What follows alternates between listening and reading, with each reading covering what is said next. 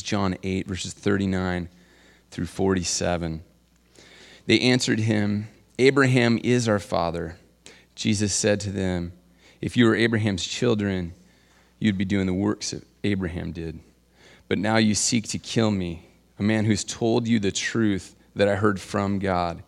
This is not what Abraham did. You are doing the works your father did." They said to him, "We were not born of sexual immorality. We have one Father, even God." Jesus said to them, "If God were your Father, you would love me, for I came from God, and I am here. I came not of my own accord, but he sent me. Why do you not understand what I say? It is because you cannot bear to hear my word. You are of your father, the devil, and your will is to do your father's desires. He was a murderer from the beginning and does not stand in the truth, because there is no truth in him. When he lies, he speaks out of his own character, for he is a liar and the father of lies. But because I tell the truth, you do not believe me. Which one of you convicts me of sin? If I tell the truth, why do you not believe me? Whoever is of God hears the words of God. The reason why you do not hear them is that you are not of God."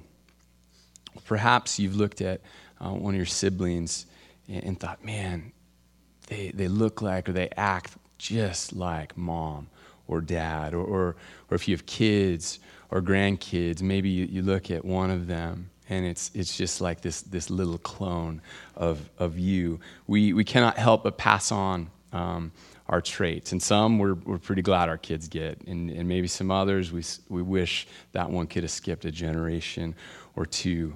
But we know we pass on genetics, and there's some things passed on genetics that aren't surprising, right? Height, eye color, intelligence, athletic ability, musical skills. I found a few things that we pass through genetics that they're a little funny to me. And I knew this one, but I forgot that rolling your tongue, the ability to roll your tongue, right, to go like that, right? That's passed down genetically, which is bizarre. Half my family can do it, the other half can't. I didn't know this one, and granted, I didn't spend a ton of time researching this, so you might message me later this isn't true, but the internet said on multiple sites, you either love or hate cilantro, and that's a genetic thing, right? How many people hate cilantro? Let's just go there. Yeah, that's it. Wow, interesting genetics we have here. This is one I did not know. So how much exercise affects you. So two people can do the exact same workout, same intensity, same length, all of that, and yet two totally different results. How the body responds is different, and it's genetics, which I'm like, oh, maybe this answers some things for me. This one is weird to me. So somewhere between 10 and 35% of people sneeze when they see a bright light, like the sun. And I had a friend, I remember hearing this for the first time. My friend told me in middle school that she'd sneeze if she looked in the sun. I'm like, no, you're lying. And then sure enough, she did it. So this is photic sneeze reflex, also known as, and I've been practicing this, autosomal dominant compelling helio-ophthalmic outburst, or ACHOO for short. Right? Did you know that's where ACHOO came from? I don't know if they made that work or if it already worked, but pretty interesting. So I have no idea why God did that, but apparently it's a genetic thing that's passed down. So we pass genetic traits down to our kids, and there are also things that they pick up from us, right? That we teach them intentionally, and some things maybe not so intentionally that they catch. Jesus, last week, as he was talking to this Jewish crowd, they justified their spiritual standing before God because they're of the bloodline of Abraham. They were descendants of Abraham, the patriarch. And in this week's passage, Jesus explains that their behavior is nothing like their father Abraham.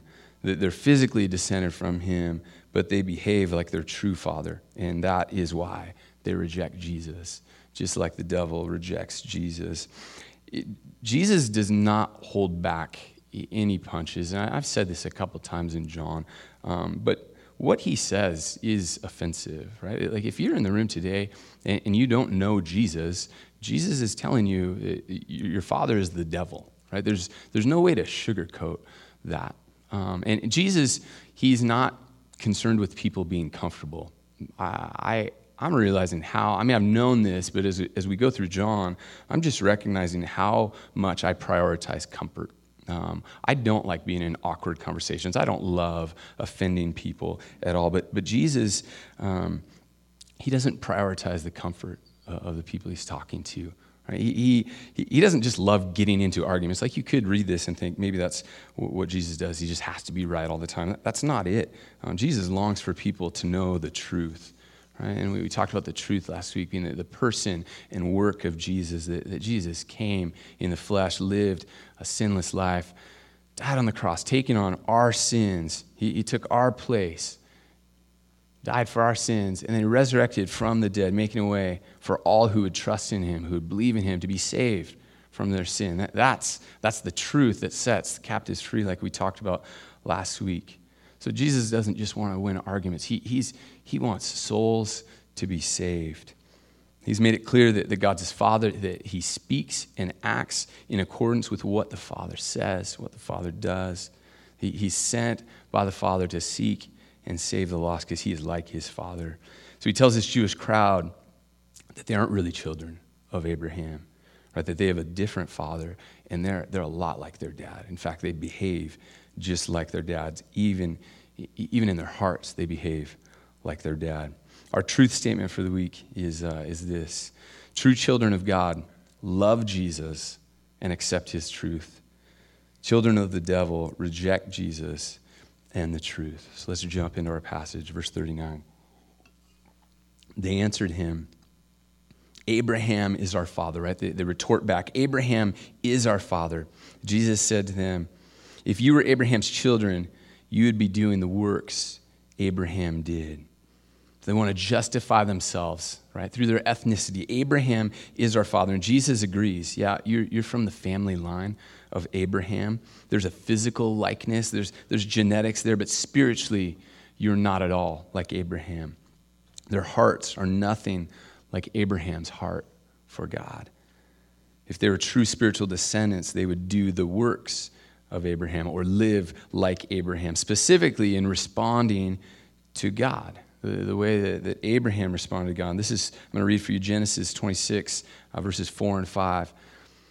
He says this to Abraham, I will multiply your offspring as the stars of heaven, and will give to your offspring all these lands, and in your offspring all the nations of the earth shall be blessed. And this is why he says, because Abraham obeyed my voice and kept my charge, my commandments, my statutes, and my laws. A major component of hearing God's word is being obedient. We demonstrate that we've accepted, that we believe as we're obedient. So what are the works of Abraham? And we don't have time to go through all of them, but if you think through Abraham's life, man, he was a very faithful man to God. Genesis 12 tells us of the faith of Abraham. In Genesis 15, he believed what God told him he would do, right? That he was going to make him the father of many nations, that the land was going to be given to him, that they would bless all nations. Genesis 22, when God told him to sacrifice his son, he was ready. He was ready to do it. He was obedient to God. Abraham had a heart that was set on God. He had a sensitivity for the voice of God. He was ready to do what God directed because he had a love for God. So Jesus was confident that if Abraham was there in that moment, that he would love Jesus. Verse 40, he says, but now you seek to kill me, a man who has told you the truth that I heard from God. That is not what Abraham did. Right? They've heard God's word. They've heard Jesus speak, and they're ready to kill this man who is sent from God, speaking what he heard from God, and they respond in just the opposite way that Abraham would have. Genesis 18, divine messengers come to Abraham, and what happens is he's incredibly hospitable. He runs out. He greets them.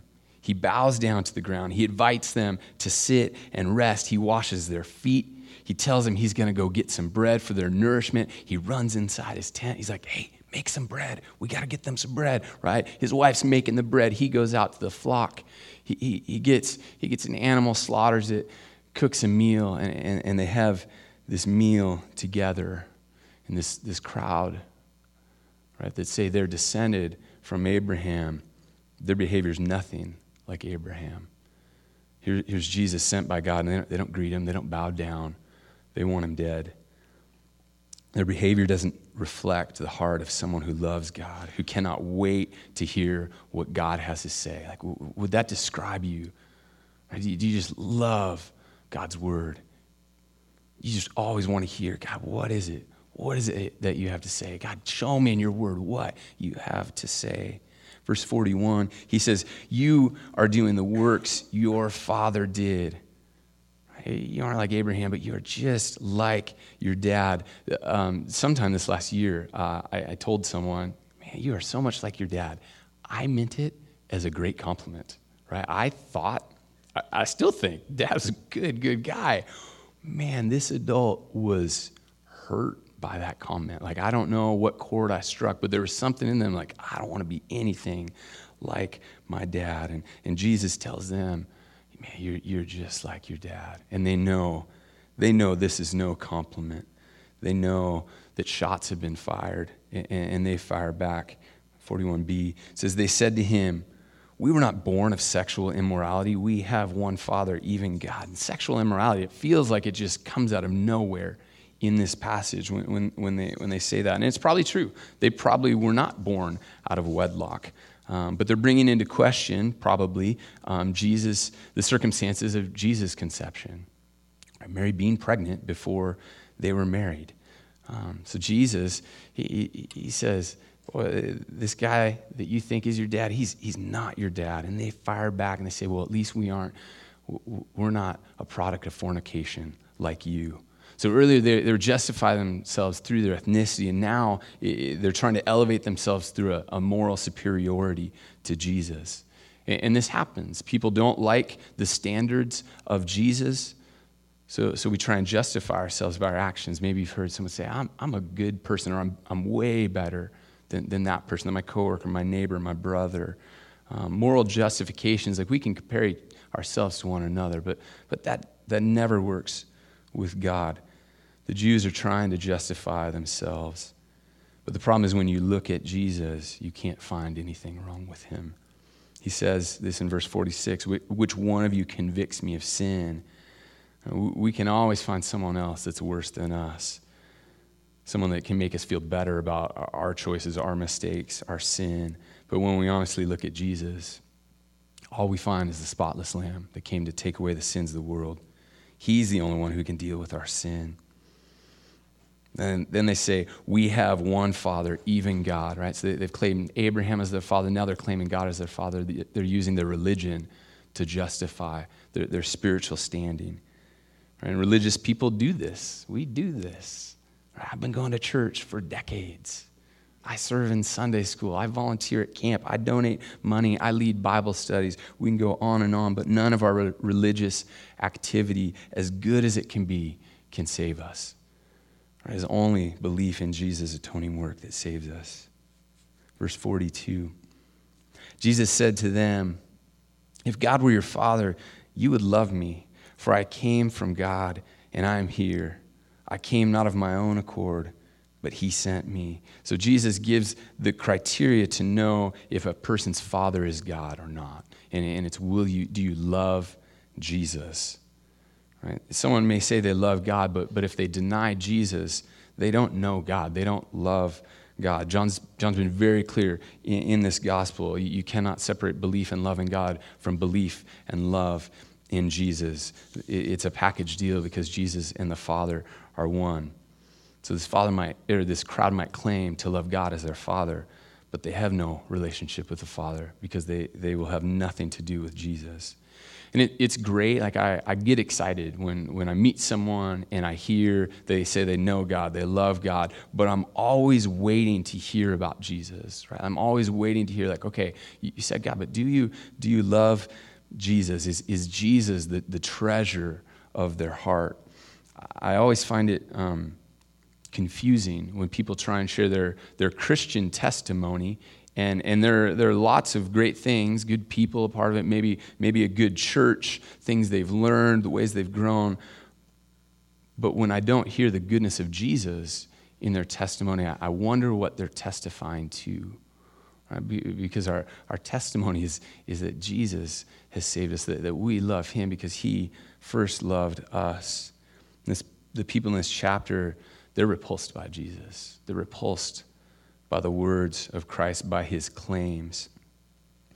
They were described earlier in this same chapter as having some sort of belief in Jesus, but the more they hear Jesus speak, the more they reject him. They claim to know God, but they can't see Jesus is the Son. Right? They do not love Jesus. So, do you love Jesus? Right? I want you to think through that. Do you love Jesus? And if so, do you long for other people to love Jesus? Not just you like it when you hear that someone comes to know Jesus, but do you yearn for people to come to know and love Jesus like you do? That God would be glorified by others coming to know and love Jesus. If you're a Christian and you don't just long for people to come to know Jesus, we need to pray that God would change that. And I think we probably all go in seasons or cycles of being really passionate about that, and then times where honestly other things come in the way. They crowd that out. You know what your longings are when that's where your mind goes or your free time goes there. If you have a middle schooler or a high school boy in particular right now, there's this game called Fortnite. Maybe you know of it. It's actually a game that there's all these articles out right now about how addictive Fortnite is. I totally believe that. If you have a kid in that age range, or maybe a young husband, man, you might be. There's some truth there. I stink at it. I'm really bad, which is probably why I'm not addicted, which is what they all say, right? Anyway, so the parents don't like Fortnite because it's like your kid gets up and the first thing they want to do is play Fortnite. And then the last thing they want to do is play Fortnite. And between like eating and a couple other things, like all they want is this game, Fortnite. And that kids have that problem, right? Adults, our problems are much more sophisticated. We have other things that we long for. What is it you long for? And not that all longings are bad, but any longing that is a priority over Jesus is certainly too much. So when you wake up in the morning, where's the first place your brain goes? Or maybe your phone. Like, what's the first app you check? Maybe you're on Facebook or Twitter or, I don't know, stock market or some cheap flights app. But where our mind goes in our free time, when we're not carrying the heavy load of really hard stuff that we're thinking about, problems we're trying to solve, where your mind goes, it's probably a good indication of where your longings are. I'm praying that God would change our longings, any longings that compete at all with our longing for Jesus and with our longing for other people to come and know the saving truth of who Jesus is. The elders, last week, we were gathered after church, and we spent some time talking and praying for harvest, that we would long for Jesus to be glorified, right? All over this planet, that we would long for God to be glorified by people loving Jesus, that we would petition, we'd be on our knees praying for neighbors, praying for family members, co-workers, praying for people that may bug you, praying for the Sousa kids that we had here in July, praying for our missionaries and all the people that are missionaries are ministering to every day, which, by the way, I know I said this early in the service, but people kind of file in late sometimes. Next week, we get to hear from David and Jera, two of our missionaries in India. Really excited. They're going to be here during the service, so I hope you come anyway, but if you're thinking about not coming, you should come, because it'll be your opportunity to meet them. But we need to pray, and I'm praying that God would make it clear, any longing that we have, anything that rivals Jesus at all, that he would make that so clear to us, that he would shine light on that dark place, and that he would stir in us, that we would just yearn for Jesus, for ourselves, and for others to know and love Jesus as well. Verse 43, why do you not understand what I say? It is because you cannot bear to hear my word.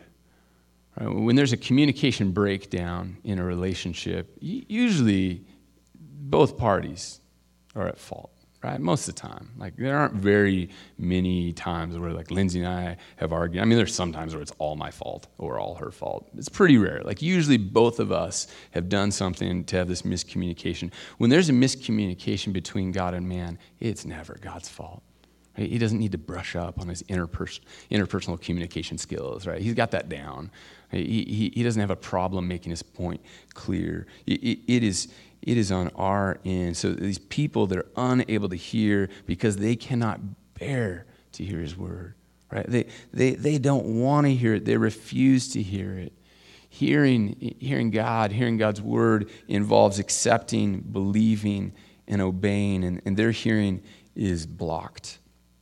I suspect probably pride plays a role in it, prejudice plays a role in it, what they value, how they're raised. I mean, on and on and on. Who knows everything that's blocking their hearing? But what blocks you from hearing Jesus' word? Right? What keeps you from acceptance, belief, and obedience to what Jesus has said? I'm reading this book right now titled Questioning Evangelism, which is a provoking little title. He's all for evangelism.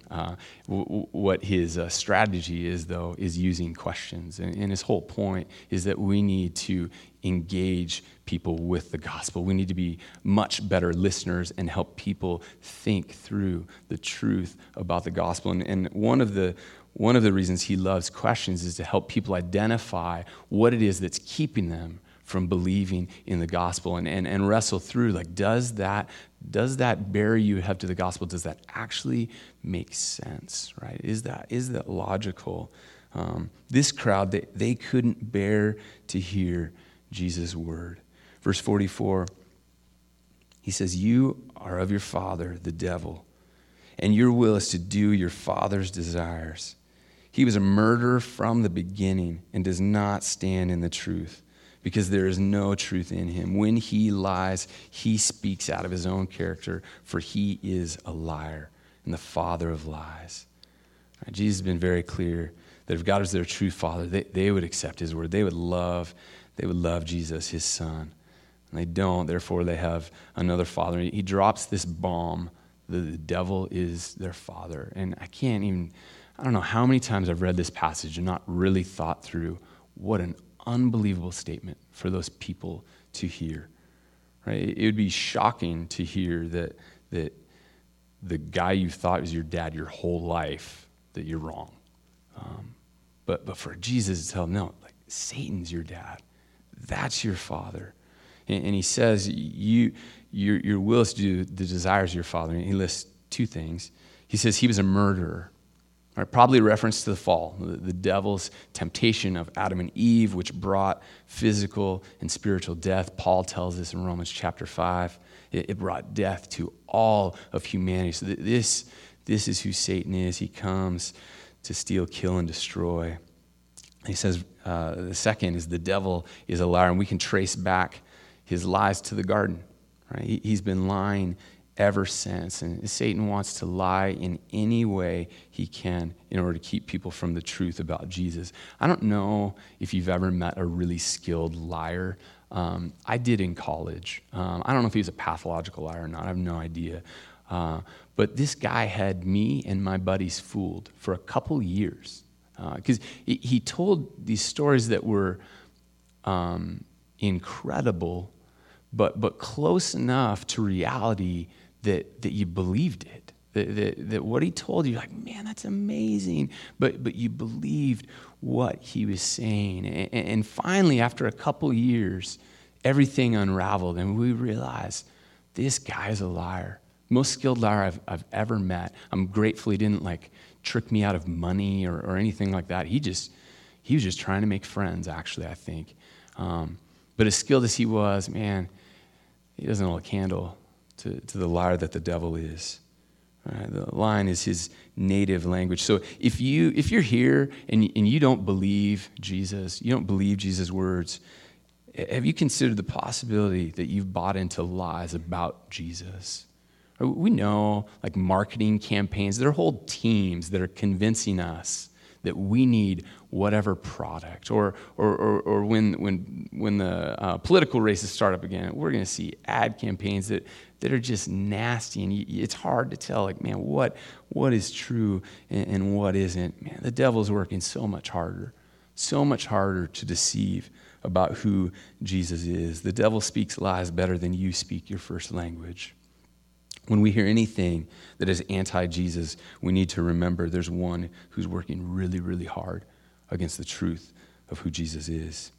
1 John 2:22 says, "Who is the liar but he who denies that Jesus is the Christ? This is the Antichrist, but he who denies the Father and the Son."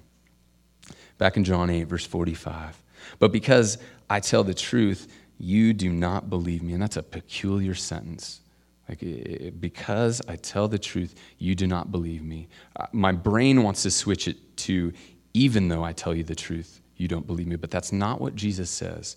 He says, you don't believe me because I speak the truth. Or he could have said, if I lied, you would believe me.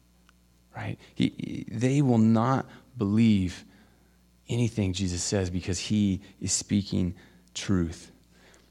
God's children will love the truth and therefore love Jesus. And someone said this, D.A. Carson said, children of the devil will be so characterized by lies that they will not be able to accept the truth precisely because it is the truth. So how does someone go from hating truth to loving truth? And we were in this in John chapter 6. This is the work of the Holy Spirit that does this, that brings us from someone who doesn't believe the truth about God to someone who loves and embraces Jesus. God has to open ears and eyes and hearts to accept, believe, and obey the truth. Verse 46, which one of you convicts me of sin? If I tell the truth, why do you not believe me? Whoever is of God hears the words of God. The reason why you do not hear them is that you are not of God. Jesus is reasoning with them. Right? Which one of you can convict me of sin? These are the best theological minds, and they can't find sin in Jesus, and it's not because he's hiding it. It's because Jesus was without sin. So if that's the case, wouldn't it make sense, perhaps, that he's telling the truth? But they won't believe him. They won't believe him because it's only those who belong to God that accept his word. Those who do not accept his word are not from God. And I take access to the word that we have, the ability to hear God's word. I take it for granted, right? We have so many Bibles available to us. I have 3 different Bible apps on my phone itself. Like, they were all free. Right? I have Bible software on my computer. There are more English versions of the Bible on my computer than I'm not sure if it's 20, 30. I have no idea how many it is. Last week, I got to go to ETV for a couple days, which is our high school camp, if you don't know. I had a really hard job. I do raft the whitewater of the Deschutes River. It was awesome. I really suffered for the Lord there. It was 106, but on the river it felt just perfect. But I had a kid in my raft the first day, not from our church, and I won't say his name even. But in talking to him, I realized he'd never been to a church thing before, nothing. He'd never been before. Someone invited him to this camp. He had no Jesus background. He'd heard the name of Jesus. And he seemed like he knew that Jesus had died. Well, I mean, yeah. But he didn't know why, like nothing at all. It was incredible. And I'm sure every year there's probably multiple kids at camp. But I don't get to always meet them. So I told his counselor and his youth pastor, like, hey, this is where this guy is. Like, I'm praying for you guys, I'm praying for opportunity. And the next day and a half, I just kept tearing up thinking that this young man was going to hear the gospel that week. Right? He was going to hear the gospel. He was going to get to hear about Jesus. I have no idea what happened. Like, I can't wait to follow up with the youth pastor and his counselor. Man, it is such a privilege to be a part of people hearing about Jesus, of speaking about Jesus to people, sharing the saving truth that we do not have to remain slaves to sin. Right? We can be freed from sin by knowing and loving Jesus through his death on the cross for us. So earlier I asked, like, do you long for people to love Jesus? Man, please think about that. Talk to God. Like, Lord, do I really long for people to know Jesus? God, will you change that in me? That's a heart condition that we need God to change in us. If you realize that you don't long for people to love Jesus, or maybe you don't long for that as much as some other longings you have, ask God to change your heart. I'd also encourage you, I know we've talked about this a couple of times, we've announced it, but I'd encourage you to consider taking the Perspectives class. And this is a class on missions. It's a class that's happening all over the globe, actually. It's been going for decades. It is a great class, and I guarantee it will impact your heart for the lost here and everywhere. It will stoke a fire in you for God to be glorified by people coming to know and trust him. So here's the deal. The class is in Camas. It starts September 10th. Is that right? Yep. September 10th, I was pretty sure. Monday evening. The first night is free. Okay, you can go and check out the first night. And the guy who's speaking that night, they bring in different speakers. The guy who's speaking is my friend CJ Coffey. He's exactly, whoever said yes, that's, if you go hear him, you're going to go, yes. Like he's so gifted. And I think he's probably speaking the first 2 nights. But go and check it out. Like I would love, I'd love it if whole community groups actually decided, like, hey, we're going to make this our meeting for 15 weeks. It's a 15-week class. The cost, there is a cost. It's $250. I know, like $250, that's a lot of money. We're offering a few scholarships of $100. Really, the first people that contact the office, we're gonna bless you with a scholarship for that. But I would just ask you, like, if the cost is what holds you back, when's the last time you invested in your spiritual health? Because we're a culture, we invest a lot in our physical health, right? We belong to gyms, whether we go or not, that's a different issue. Or maybe you own a treadmill at home, or you pay lots for supplements, or whatever it is, like organic foods, right? We spend a lot of money on our physical health. I'd encourage you, invest in your spiritual health, and it won't just impact you, because Jesus doesn't work that way, right? He doesn't just and it's all for you. No, like he wants us to go everywhere. So the class is in Camas, right? Like if you live somewhere on this hill, you got a 4-minute commute maybe. Okay, it's at Journey, downtown Camas. If you don't live on the hill, it's like a 14-minute commute. Like it's nothing. But man, I want you to go. I want you to go at least check out the first night. And we were thinking about starting some new community groups up in the fall, and I've decided we're not going to do that because I don't want to even compete with Perspectives. Like that's how important I think it is. We have a lot of people who've been to Perspectives. If you've been to Perspectives, would you raise your hand? Watch, they're all on vacation this week. No, good. Talk to some of these people. Ask them, like, man, why is Greg crazy about Perspectives? And they'll tell you. But I'd love to see you there. I'm going to pray.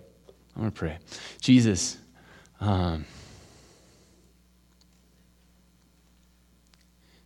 there's just nothing that compares to knowing you. It is so good, God, to be freed from sin, or to know that we don't face your wrath, Lord. Like Ephesians described us as once being children of wrath. And if we know you, if we love you, if we put our faith in you, we're not children of wrath anymore. We're children of the King. We say God is our Father. I thank you. I thank you for dying for us, Jesus. That you just freely gave your life so that we could be made right with you, that we could glorify you by trusting you, Lord. And God, we confess that we don't want that enough for others, Lord. That we don't long enough for others to come to know you. I'm sure we would all be excited, or we get excited when someone knows you. But Lord, would you make that the longing of our heart, that we we would just yearn for you to be glorified, because more and more people are coming to trust you, Jesus. That they go from being children of the devil to children of you, God. Would you do that? Would you help us to be a church that is about that, Lord?